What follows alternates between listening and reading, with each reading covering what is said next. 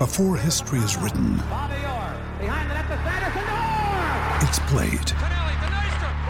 Before it's frozen in time, it's fought one shift at a time. Before it's etched in silver, it's carved in ice. What happens next will last forever. The Stanley Cup Final on ABC and ESPN Plus begins Saturday.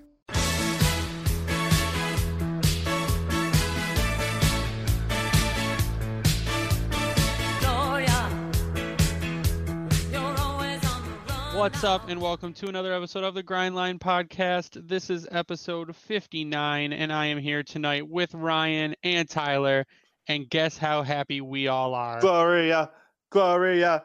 I couldn't ask for a more perfect night. I will say that.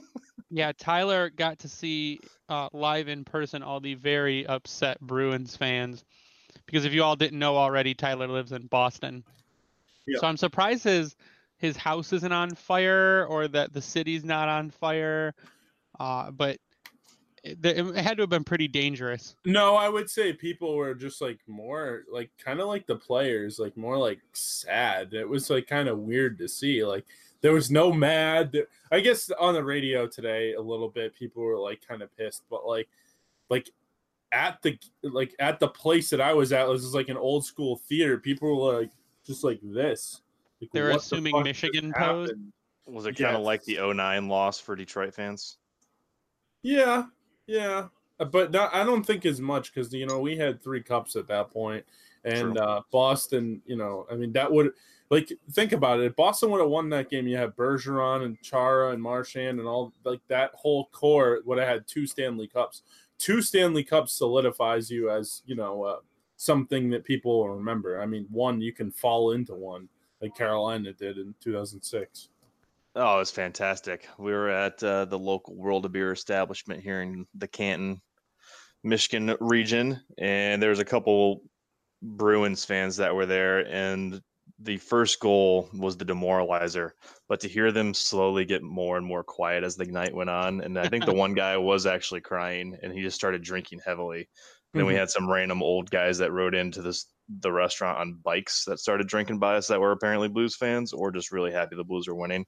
So it was a joyous occasion, and it was just overall a great series, to be quite honest. I'm very happy with how it played out, though. All things aside, I'm obviously not a Bruins guy, but I love the league as a whole, so I'll watch no matter what. And just I love the whole storylines with the Blues. They had Layla That's Anderson. amazing. Yeah, that's amazing. You have Patrick Maroon who comes back, on a really short-term deal, and he wins the Stanley Cup in his home city. You have the team that was literally the worst team in the NHL January 3rd, and they end up winning the Stanley Cup. Behind a rookie goalie called up in January. Exactly, behind a rookie goalie. And, people here say that they don't have any superstars. I mean, Tarasenko, I would argue, and Ryan O'Reilly, I would argue, but they do. Those are superstars. And then you got Pietrangelo on the back end. Outside of it, though, I think Boston was more talented, and I think that's what hurts people in Boston the most. That they feel like one slept away from them, kind of like we did in 2009. I mean, they also had Barclay, the hockey dog, who was a very good boy and should get his name on the Stanley Cup. I saw somebody post today that it would be a crime if the dog didn't get to eat out of the cup. I love the jersey, Greg. I have to say. Yep, got my my Blues jersey on. But I think it was just that thing. This is a CCM Blues jersey. Pretty old. So that's 05, 06, maybe even before that. No, Reebok was around already by that point. Yeah, this is before that. 04 then. Yeah. Early 2000s. It was just, I mean, Binnington played out of his mind in that game. Mm-hmm. It was amazing. Rask faltered a little bit. And as soon as he let in the second goal, people on Twitter exploded, yelling for him to be traded and that he blew it for them and that it's all his fault. And then you go back and you look, Rask got quite a few Conn Smythe votes in either second or third place. And he was good that entire series. Binnington had worse numbers than him, but Binnington played well when I think it mattered the most. Yeah. and Binnington stole 75% of that game for St. Louis. Oh, Yeah. absolutely. I think it was they ended the first period with 4 shots on net and only 2. Wasn't it 2 shots on 2 goals? Well, 2 it was shots on 4 goals. 2 goals on 2 goals on 4 2 shots. shots. Yeah, but they only had 2 scoring chances. It was 2 goals on 2 scoring chances. I remember at one point that early in the second, the shots were 20-8. Yeah, it was bad, but Binnington basically took that game for them, and that's kind of what you need a clutch goalie to do, is steal that game and just don't let anything in. And they said it would have taken the perfect shot to go past him that night, and Boston ended up getting 1, and that goal, there was no way that wasn't going in. That was a snipe. But It's like a mixed knuckle puck / I don't even think he intended to hit the puck the way that he did for it to go in. No, absolutely not. But it was a snipe, and it just like the way it looked. Tyler, by the way, how's your dad? Is he okay after that? Yeah, he's all right. I mean, he knows that they got outplayed. I mean, he knows that they got outplayed. Like, he even said Binnington played out of his mind in Game 7. And, like, even though the Bruins had their opportunities, they didn't score when it mattered. And they didn't, the first line wasn't going for them. That Pasternak, where did he go? Marchand, he wasn't there, thankfully. Oh, no, you know where Marchand went? He went to the bench. He went to go change with 8 seconds left in the game. Bravo. Or 8 seconds left in the period. On the video last night, by the way. Bad. There were some fantastic ones going out, and the one that you were able to throw out there can definitely be added to the top of the list. The one from this morning? Was it this morning that you did that? Well, my Gwen Stefani mashup? Yes. Yeah. Yeah, that was from this morning. Okay. Yeah. Yeah, with Portnoy getting hit on the head with a towel. Yep, that was is the best. But it was it was a pretty interesting game. It was great. We all love to see Boston lose. I don't think anyone except for maybe 2 people that I saw on Twitter outside of Boston were rooting for Boston. Yeah, not too many. And to see the Blues get their first ever Stanley Cup, it's just a super special thing. And something you're not really, if you witness a team get their first ever cup, it's not really something you forget. So right. I'll tell you what would have been super special if the weather cooperated, because they would have sold out the ballpark and the freaking hockey arena. But they were only in like the covered up spots in the ballpark because it was pouring rain out. Yeah. Still though, they had a good showing. That they had to have had what? How many actually were at Busch Stadium? Was there a count? 28 or 29,000 or something like that. So it's still 10,000 more than the Enterprise Center. Yeah. Damn, that's impressive. They killed it. It was awesome to watch. Their fan base. I mean, it's like most Wings fans of our generation not getting to see that cup until '97. So, and then all of our parents for pretty much the most part of their life. So, I mean, in a way, a lot of Wings fans can relate to how that went for them with that 97 Cup. So, pretty sweet, I thought. Yeah, I think with the Blues going forward, too, I think they're going to be still a good team going forward. Maybe not the Stanley Cup champions again next year. However, the Bruins, I think the window is closed. I'm sorry. I really do. I think Char's long in the tooth. I think Bergeron slowed down a little bit. Marchand's getting a little bit up there, and he's not that old. Krejci didn't produce at all. And, I mean, they do got some young guys, but, I mean, so did we. And we lost Datsuk and Zetterberg, and that was kind of the end of it. So, I mean, I think what's going to happen with Torrey Krug? And that's the other thing. He's a free agent coming next year, right? Yeah, and most of their main guys are under contract for one more year. I see them, and I see Chicago. I remember Chicago winning that third Stanley Cup, not to bring up bad memories. But I see them, and I see the Bruins in the same kind of situation, although they do have McAvoy and some younger defensemen. So maybe I am a little wrong there, but I think they're getting close to that window closing, though. Yeah, but the big thing, already closed. McAvoy, I'm looking at cap friendly. McAvoy and Carlo are both restricted free agents going into this offseason. And then you've got Grzelcyk and Connor Clifton both going to be restricted. They're hitting the RFA status next season after this coming season. So, but pretty much all of their main guys, so their whole defense, with the exception of John Moore, is a free agent after the coming season. Yeah, that's so tough. And like to your point, Greg, the Krug saga, if he's going to re-sign, there's been far more rumors than I expected about him coming to Detroit. Wasn't it even mentioned last night too? Pierre said it yesterday. Did he? That if Boston doesn't sign Krug, that Detroit will. And I mean, Pierre, like I even quoted it and said Pierre eats paint chips because he's got the least reliable source in the entire league, and I don't trust anything he says. But I mean, there's a good chance that Torrey Krug could come to Detroit. He's what, 28, 27, 28. and yeah, and he's a Michigan guy. He played pretty much out of his mind in the playoffs too. And I wouldn't mind it, but again, we're trying to get younger. We are post today I saw from Cat Friendly.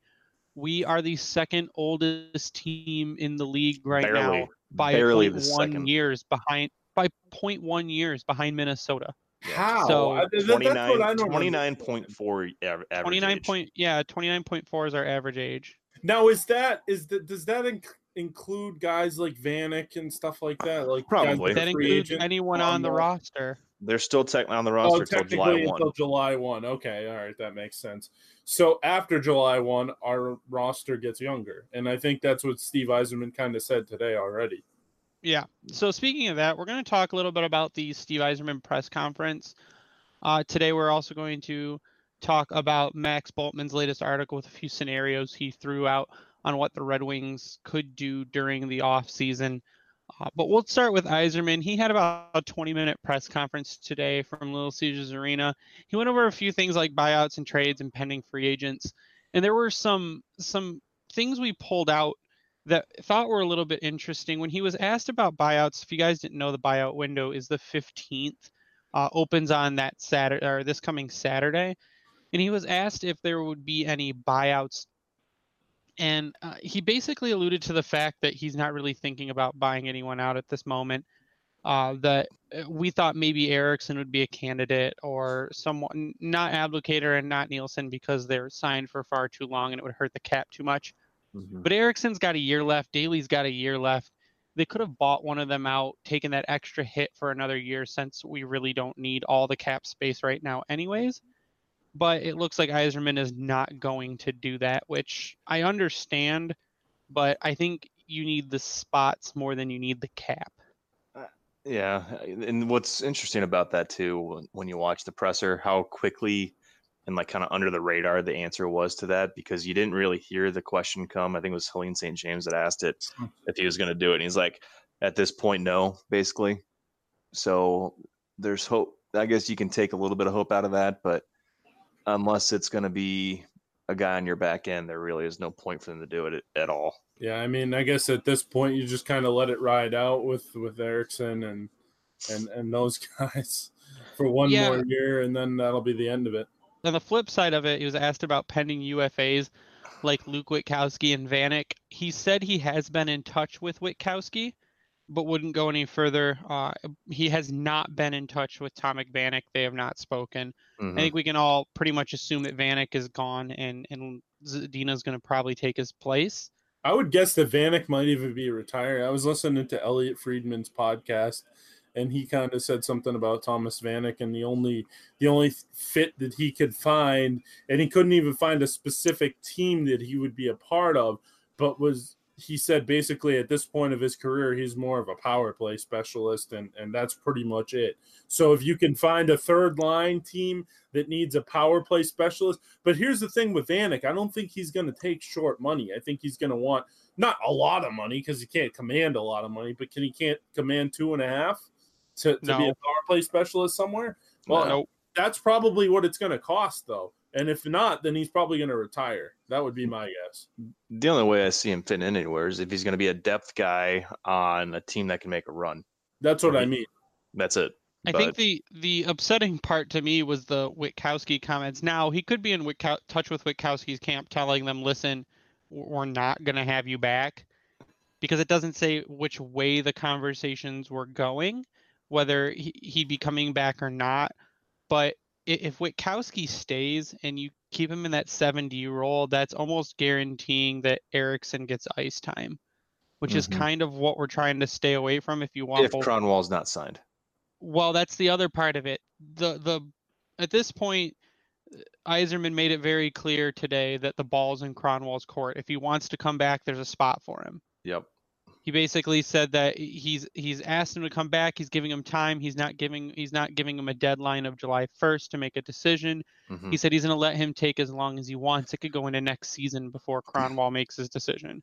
So I think that kind of ties the hands of the organization a little bit, unless they work around it, unless they have a plan to work around not knowing what Cronwall's going to do. I kind of took it that way. Yeah, that's the way I took it too.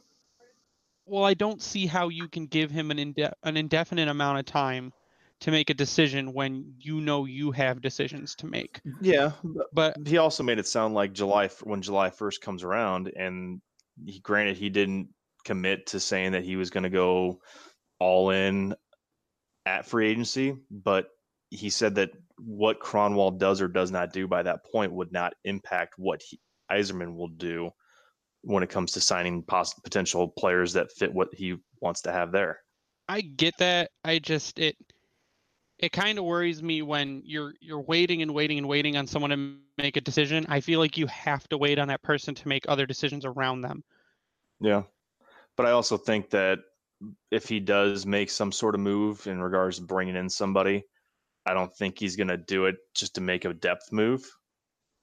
I think we've kind of beat the horse already on who we would love to see on the back end or if a trade were to come about, but I don't think it's going to be a move. He's not going to be signing some 5'6" defender to try to come on the team. I will say one thing, listening to that Yzerman press conference, and I haven't listened to the entire thing. I think I got to like 15 minutes. I think it's about 25 minutes long.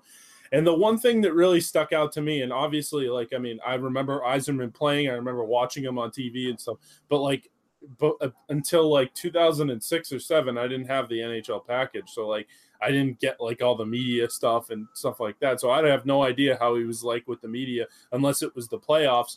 So the way it strikes me, Ken Holland was a little bit more like straightforward, kind of tell you what he was going to do without really telling you what he was going to do. I think Yzerman's one of those guys that's not going to tell you either way. I think he's going to tell you, kind of what he's going to do. But I feel like at the end of the day, he's going to be one of those guys that's kind of going to do what he wants to do and not really tell anybody anything. That's the way it looks like to me. And that's the way it sounds, because even like it seemed like in a way he wanted to say, I'm not going to tell you, but obviously he wasn't going to do that because that was like his second or third time with the media. That's the way it looked like to me. I don't know about you guys. He pretty much gave an answer like that to Helene at the very end. Did you catch that? I did not. Like I said, I only got to that's right. You didn't get to the end. So. No, she mentioned like the top 3 likely players getting picked up. And then she asked him what type of prospect he was going to get. He's like, we're going to get a good prospect, which he had said like 4 other times. I was kind of dumbfounded by some of the questions that they were asking him, to be quite honest. He seems like the type of guy, obviously as a player, that he was kind of very well spoken, but at the same time he was like, not really the most energetic person in the world, like talking. I feel like he's going to be like that as a general manager, and I feel like he doesn't have to tell you anything if he doesn't want to, and no one's going to twist his arm to do so. No, right? Not at all. So the other thing they talked about in the Yzerman interview was trading, and he basically made the point that they're not really going to make any trades to fill holes. Now, that doesn't mean they're not going to make any trades at all. That just means that they would rather fill the holes in the lineup through free agency, or they would rather fill the holes in the lineup with young talent. Now, they could trade off pieces for picks to open up spots. That is one thing that I think they would do, is try to stock picks even more, and then try to pick up someone through free agency or try to promote a kid. Now, that kind of also tips to me that they don't really have any interest in trading a bunch of pieces for Trouba, or they really don't have any interest in going after, like, taking on a contract of Ryan Callahan or anything like that. They would rather sit back, draft some players, develop their own, bring in the youth, and fill through free agency if there are any players that fit their needs. Yeah, it's I don't know. I'm reading through the Detroit News, just the recap. They actually have it summed up pretty well, but it's very cryptic, I think, in a lot of the comments that he made so far, and it kind of went back to his initial press conference. Like, was it you, Greg? I think that I saw post the details of what a possible Trouba trade would look like. Yeah, someone from the Athletic in Winnipeg kind of took a stab at what they thought a Trouba trade to Detroit would look like, which would center around Mike Green and probably 2 second-round picks, Done. which I would do in 2 seconds. Yep, done. But again, that also wouldn't be, I guess, technically trading to fill a hole. That would be sending out a defenseman, getting in a younger, better defenseman, and just getting rid of a couple picks. Now, would I do that? Absolutely, in a heartbeat, because Winnipeg's not trading from a position of power currently. Trouba's going to be an RFA next season. They know he doesn't want to be there. They'll have to trade him. And when you have to trade someone, you really don't get value like you think you would, or necessarily like you would want. So I think Green in 2 seconds for Trouba. I think anyone in Detroit would do that in 2 seconds. So in other words, it's not going to look anything like the Ryan McDonough contract then, or most not likely contract not. trade. It wouldn't be a mirror image of that trade. No, because and even he said in the comments, someone commented that Green in 2 seconds, there's no way they would do that. And he goes, I agree, but I would expect a Trouba trade to be underwhelming because of the position that Winnipeg is in, where they basically have to trade Trouba. So, and they've got a lot of guys that they have to sign this coming season. Yeah, Kyle Connor, Patrick Laine needs to be re-signed. Laine. So here's their restricted guys: is Laine, Andrew Kopp, and Kyle Connor. Then unrestricted, they've got Brandon Tanev and Par Lindholm. Matt Hendricks is there, but he's 37. I doubt they bring him back. No. And then on defense, they've got Trouba, Nathan Boyu, Joe Morrow is restricted, and the unrestricted is Bogdan Kislevic. Who the hell is that? No idea. Ben Sherratt and Tyler Myers. So, I don't know. They're in a mess. That's one team that I think their window is probably the most closed, because they're going to have to do something to restructure a bit, but because they're not going to get rid of Laine. Laine they have to lock up. He's their star player. They're not. Kopp is a good player. It's getting in Trouba too. I mean, yeah, those three restricted guys are all, and Kopp's the only one that's arbitration eligible. Yeah, so Trouba's agent is actually Dylan Larkin's agent. I learned that today. Really? Yeah, Craig Custance did a kind of interview where he laid some stuff out, but they got the same agent. I mean, was he from Rochester? Rochester Hills, I think. Yeah, Trouba's from Michigan, and would it fit? Metro Detroit, if you will. Yeah, would it fit? Absolutely. It's just, what are you willing to give up to make it happen? And does Yzerman want to do that? And the answer, does Yzerman want to do that? Probably not. He doesn't want to make a big splash. He doesn't want to ruffle feathers. He doesn't want to just go make moves to make moves, and he's made that abundantly clear. Yeah, but if something makes sense like that kind of trade and it's underwhelming, 2 seconds and Mike Green, I think he would pull the trigger on that. See, what I think about this, I mean, what is Green making? And the other thing is, Yzerman may say that and then turn around at the draft and go to the floor and, there's a trade for Trouba and Winnipeg comes to him with that. And he's like, of course, yeah, I'll do that.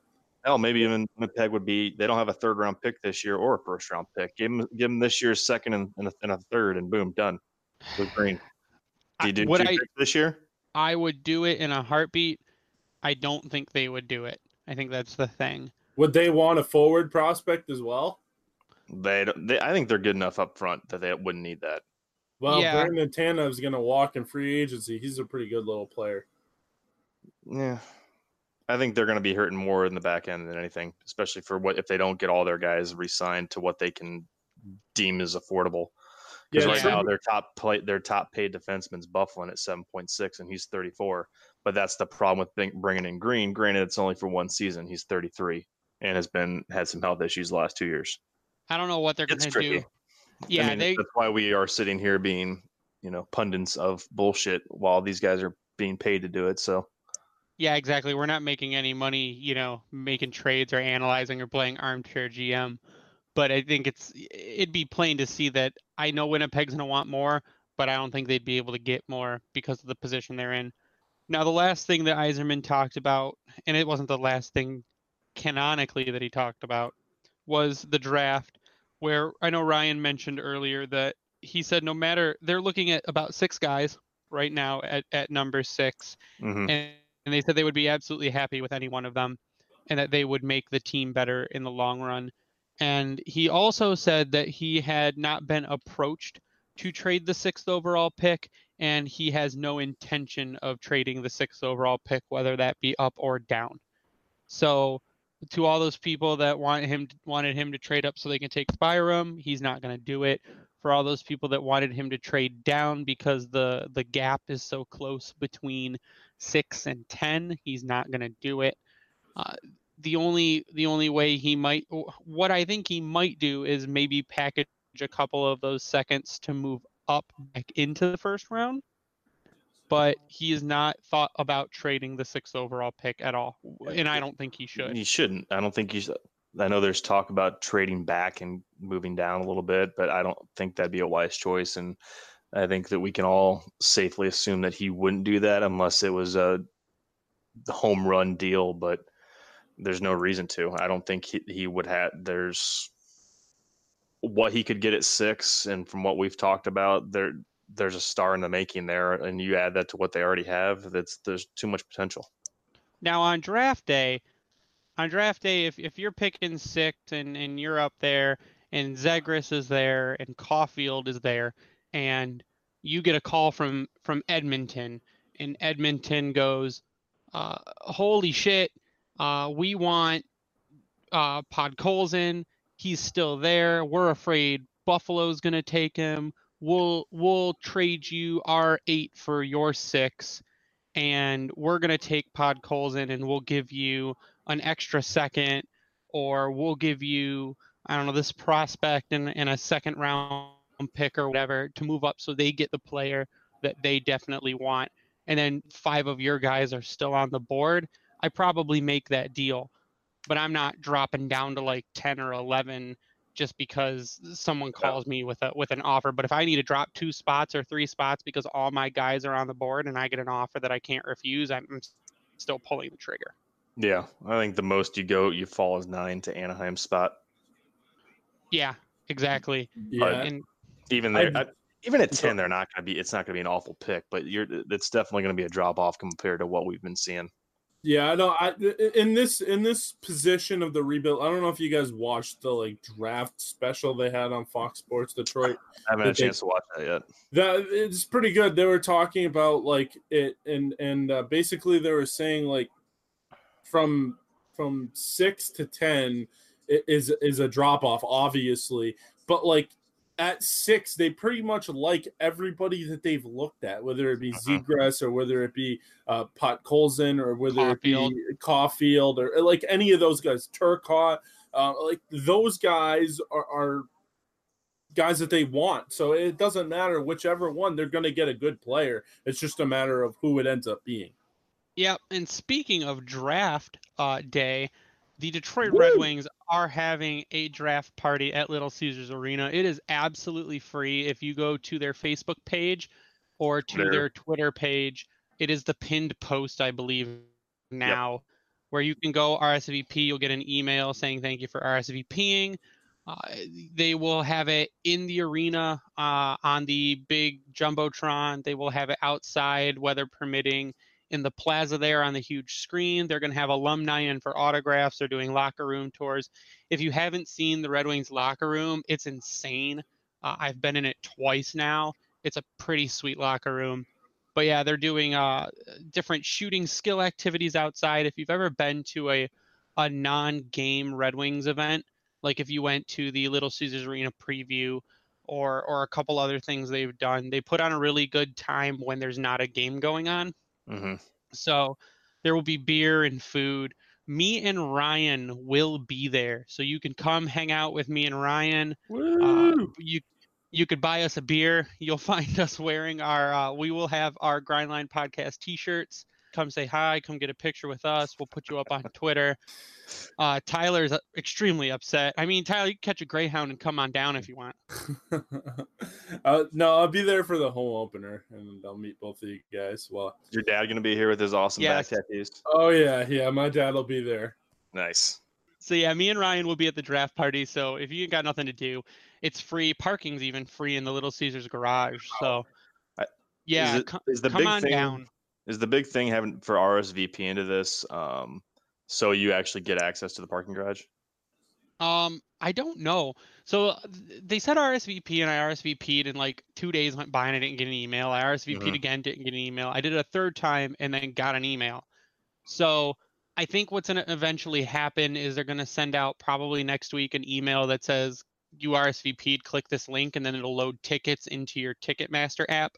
Yeah. Because you can't get into the arena without tickets. They're not going to let people in without tickets. Really? Didn't realize that. I needed tickets when I went to do the Little Caesars preview. It was free, but you still had to go on and get tickets, so they had something to scan to let you in. That makes sense. More controlled that way. Yeah, so... I mean, obviously Chevy Plaza is going to be probably wide open, you'd think.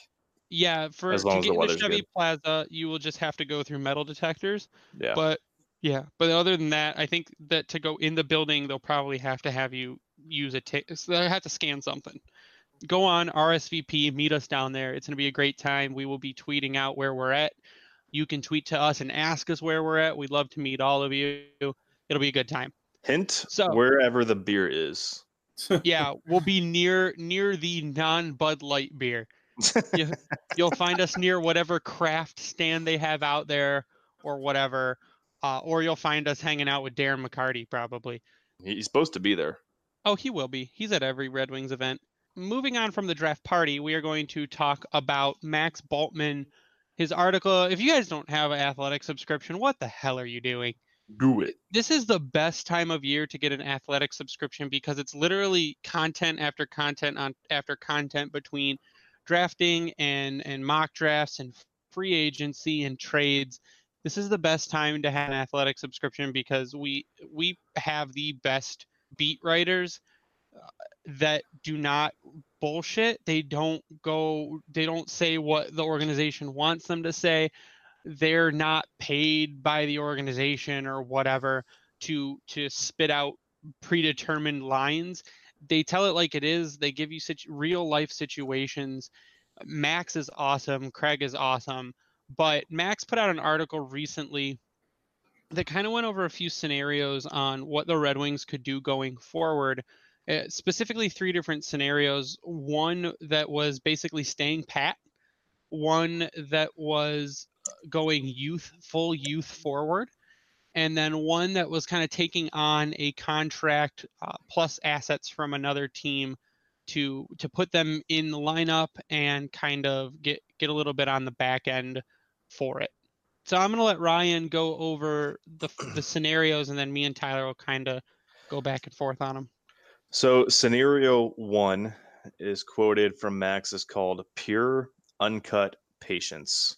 So basically with this scenario, it's what the first line of his first paragraph states is might have to be considered the most realistic scenario. Essentially what happens with this one is that the Wings pretty much look how they did last season. The one exception being that there's no Nick Cronwall. Other than that, the lineup is pretty much unchanged. Your top 3 forwards are Burt, Larkin, Mantha. The big change there is Vanek's gone, but you have Zadina in his place, kind of like what we talked about. To many, that would probably have a large Y look on their face or not. Anthony C is your 2 center. You got Glendening and Hirose. A lot of this, it's a mainstay of what we just saw, which doesn't bode well, but it's what you can expect. So the biggest thing, though, on defense, I think, is that Chalowski is going to be on the roster again with Hronek up there because Cronwall's out. Eriksson, hopefully, is your 7D. But the other thing that's kind of glaring about this one is there's no Oliver Kasky. the new Finnish signing. So this is the most realistic, I think, from what we've talked about over and over again. Did you hear what Yzerman said about Kasky today? That he would definitely like him on the lineup. Yes, then that he's going to be given every opportunity to make the team. That was actually also echoed by Blashill in his last interview with Art Regner for Red and White. Blashill did say he got to see Kasky quite a bit, and that he will get every chance to make the lineup in camp and preseason. I love the person that asked him straight up, have you watched him play? Yeah, you watch him play. You know those players that you signed? Did you ever watch him play? They ask some of the dumbest questions I've ever seen. I would have just been like, you know what? No, I've never seen him play. I liked his name. He spells Oliver with a W, so we signed him. Yeah, the biggest thing to quote on that for Kasky is from Yzerman, he's going to get a good opportunity. There you go. Yeah, so and he will. Yeah, back to scenario one though. I mean, it's the no shit. Here's how things likely will go if nothing else happens. Yeah, which is probably the most realistic scenario. So, I mean, I'm not upset about it. I mean, I like the fact that you're going to have Zadina in there. Hiroshi stays around. I thought if he can continue, if he has a good offseason. Wait, Witter's not in that lineup, right? No, Okay, Witkowski. good. Oh, God. Okay, then I like it. It's great. Perfect. And in this scenario, N is your extra forward. I mean, you look at the bottom, you got Rasmussen again stuck on the fourth line with De La Rose and Advocator in this scenario. But, I mean, yeah, no Witkowski, no Cronwall, no Vanek. That's your big three that are excluded from here. I like it. I'll take it. And it keeps us as a basement team again. We get another lottery pick next year, and we just keep rolling. And it keeps the cap simple. Exactly. We don't overspend on anything. There is no spending. There's no one new. Exactly. They're all restricted. You can't overspend if you don't spend anything. All right, there's your Warren Buffett tip of the night. Next scenario. So scenario 2, which has been kind of talked about quite a bit lately. I don't know if it's quite a bit, but it's take on a contract. And what Max suggests has been tossed around quite a bit, especially since Stevie came over, and I think even before that. But it would be a trade with Tampa Bay to take on the contract of Ryan Callahan, which he would be making $5.8 million, and it's in his final season of his contract. But along with that, because they're going to be taking on such a contract, because Tampa is one of those teams that's going to be in cap hell, they're also going to get, in this scenario, former second-round pick Taylor Radish to kind of complement. He's another forward that would be a depth signing restricted level for Detroit again. So that's the big change. But the other big change in regards to taking on that contract, this scenario too has them re-signing Nick Cronwall for a season, and he'd be at $4 million. So because of those two forward contracts you take on, you're losing your Zadina, you're losing Cholowski. Looks like those are going to be your mainstays of who you would like to see around. Oh, Hiroshi's off the roster at this point. So this is a kind of worst case scenario to me, and that the guys that we would want to see playing on the Red Wings roster aren't going to be there because of what they take on. But you get a potential top or good forward down the line if they were to bring in a dude like Radish, for instance. But it's that one I think is the riskiest take if they were to go that route. I like the middle one where like you get rid of some of the veterans, maybe bring in a free agent, and then the rest of the holes that you have, you plug in with youth.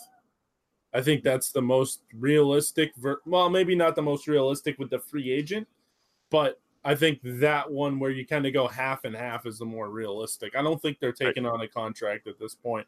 I think the way Yzerman sounded today is the fact that, you know, he would like to see the youth in the lineup and to get younger. That's the way it looked like. But it also looked like he wanted to have a mixture of veterans as well, kind of like what Ken Holland was saying. And I apologize. I think I said that Zadina wasn't on this roster. Zadina is on there. Yeah. No, you said Hiroshi wasn't on the roster. Sorry, I couldn't remember. I don't think there's any situation in which Zadina is not on the roster, unless it's an injury thing. Yeah, and all the people that say, "Oh, he needs another year in Grand Rapids because he sucked," I apparently didn't watch him the 9 games he played for the Red Wings, and could clearly see that his development is better suited at the NHL level than it is at the AHL level. No, absolutely. The way I thought with and without the puck, he was one of the better wings night to night in his 9 games. I think that is, I agree with Tyler. That's the least likely option to happen. I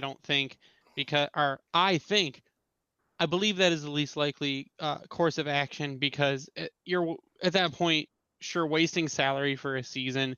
You're getting Taylor Radish, cool, but I don't think you leave Hirose out of the lineup. I can't see it happening.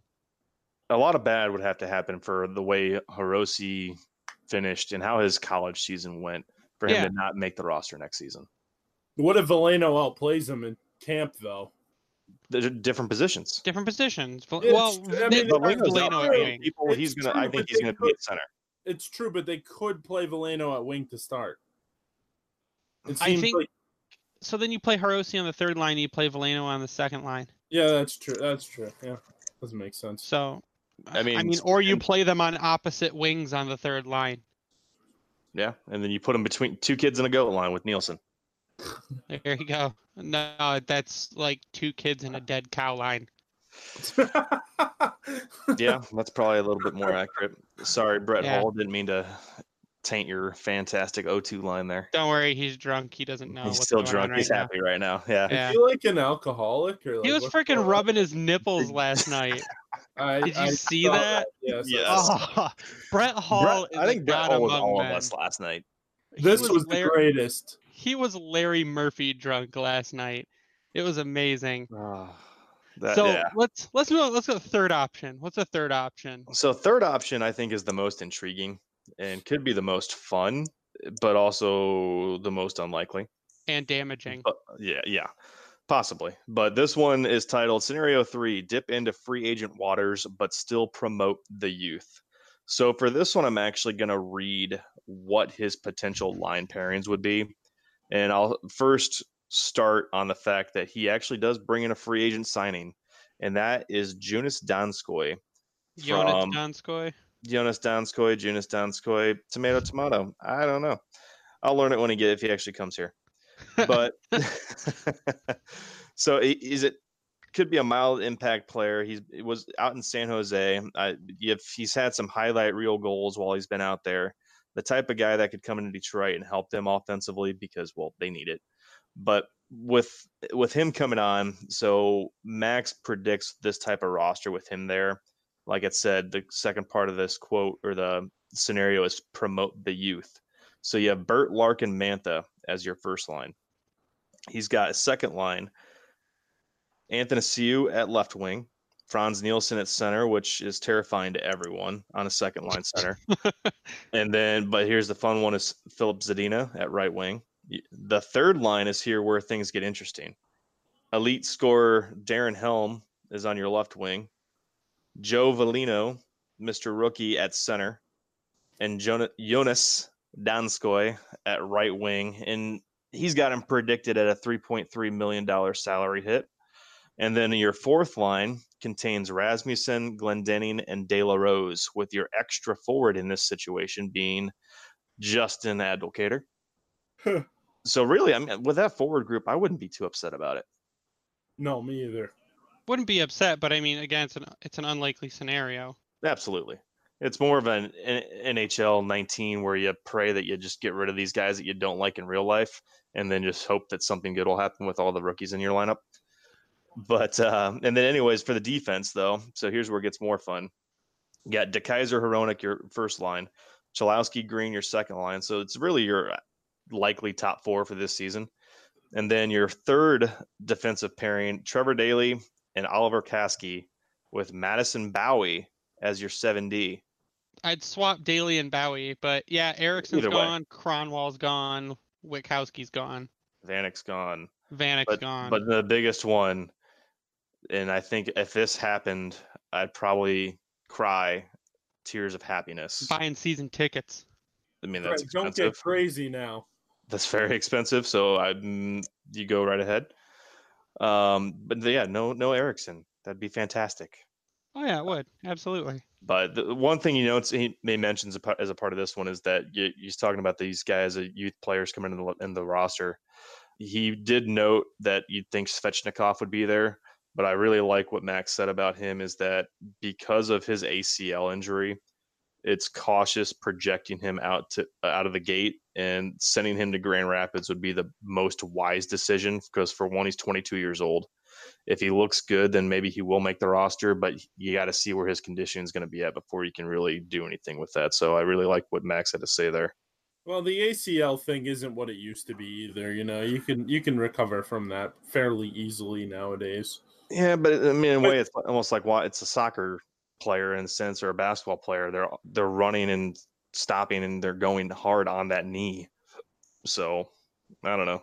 That's true. Gordon Hayward's probably never going to be the same after that injury. So that's the most fun scenario, I would say. Yeah, I agree. Me too. I mean, I'd do it just to watch it because I think it'd be the best one to watch.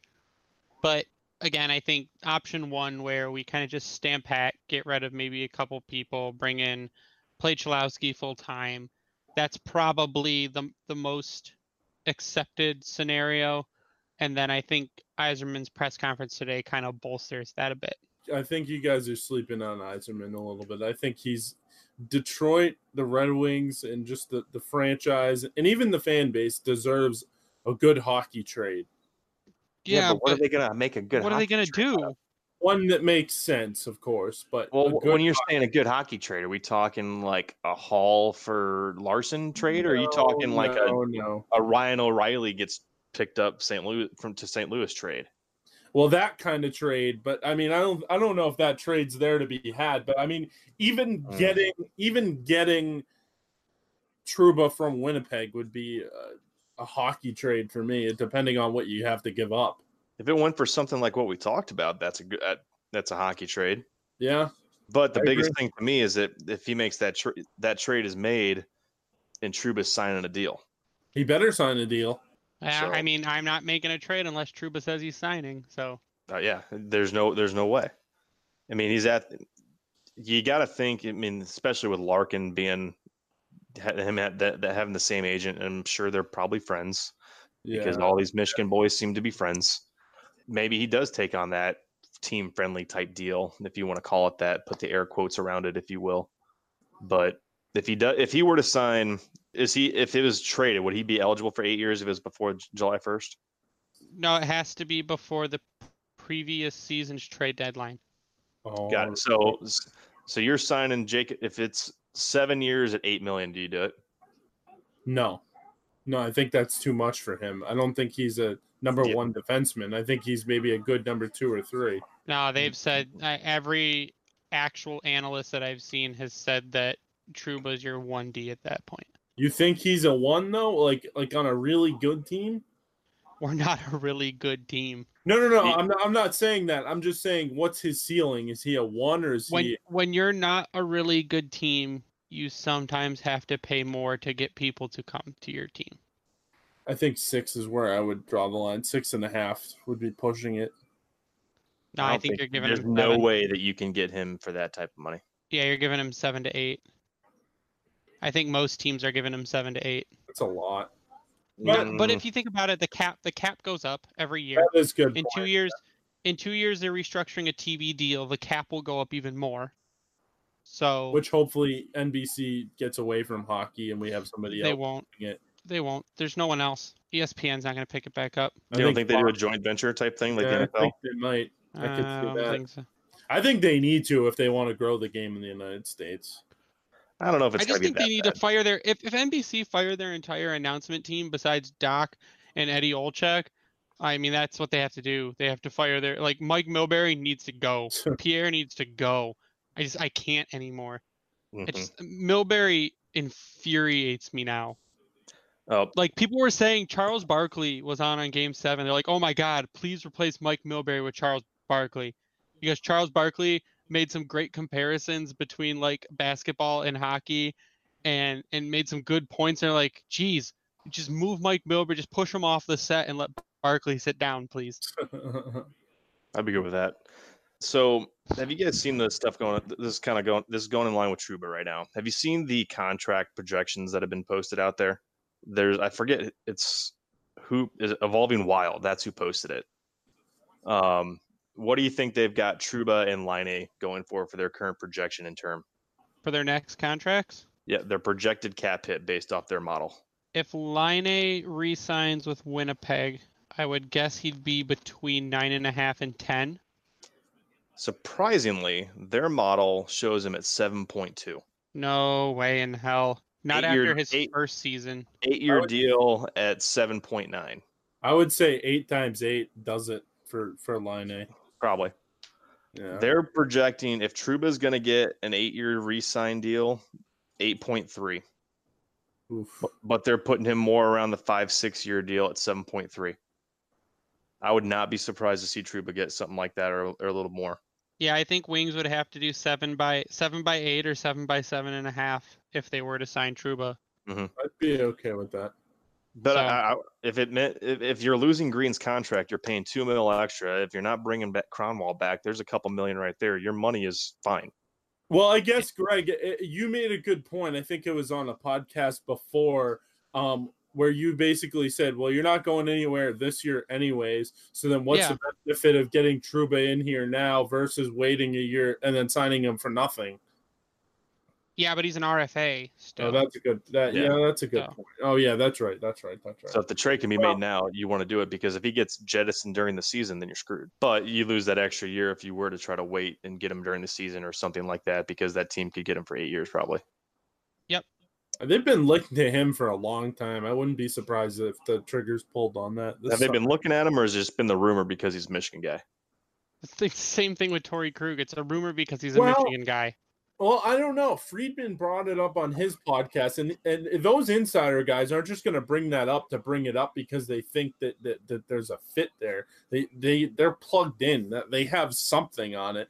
Either they've spoken to someone in the organization that likes the player, or you know they're spitballing, or they've heard from their sources. I mean, those guys are plugged in. So if there's a source, not Pierre Maguire, but somebody saying that Trouba could possibly end up in Detroit, then I mean I would believe that source. I take it all with a grain of salt after what happened with Suter and Parise. So, that's upsetting still. You had to bring that up, didn't you?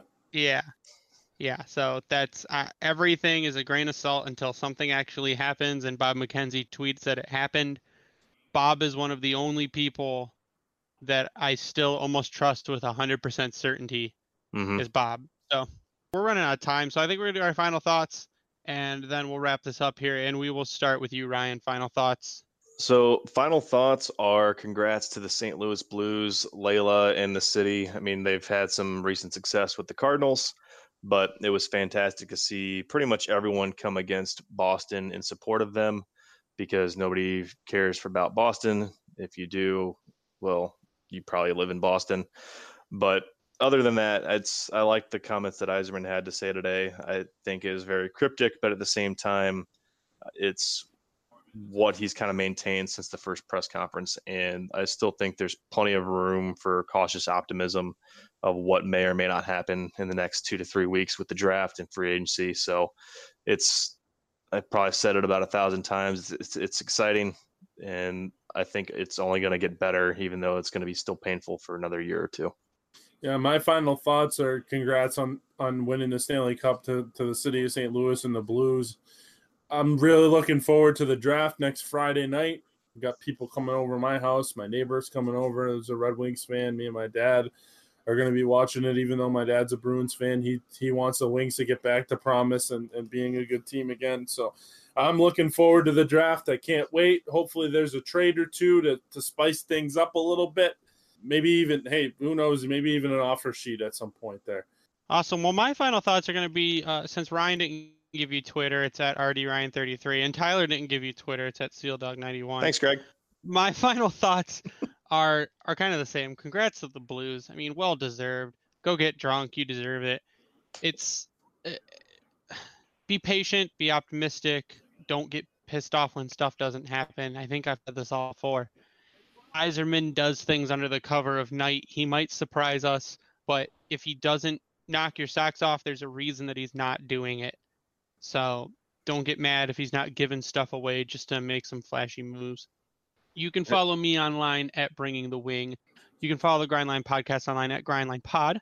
You can find us on iTunes, on Spotify, on Stitcher, on Podbean.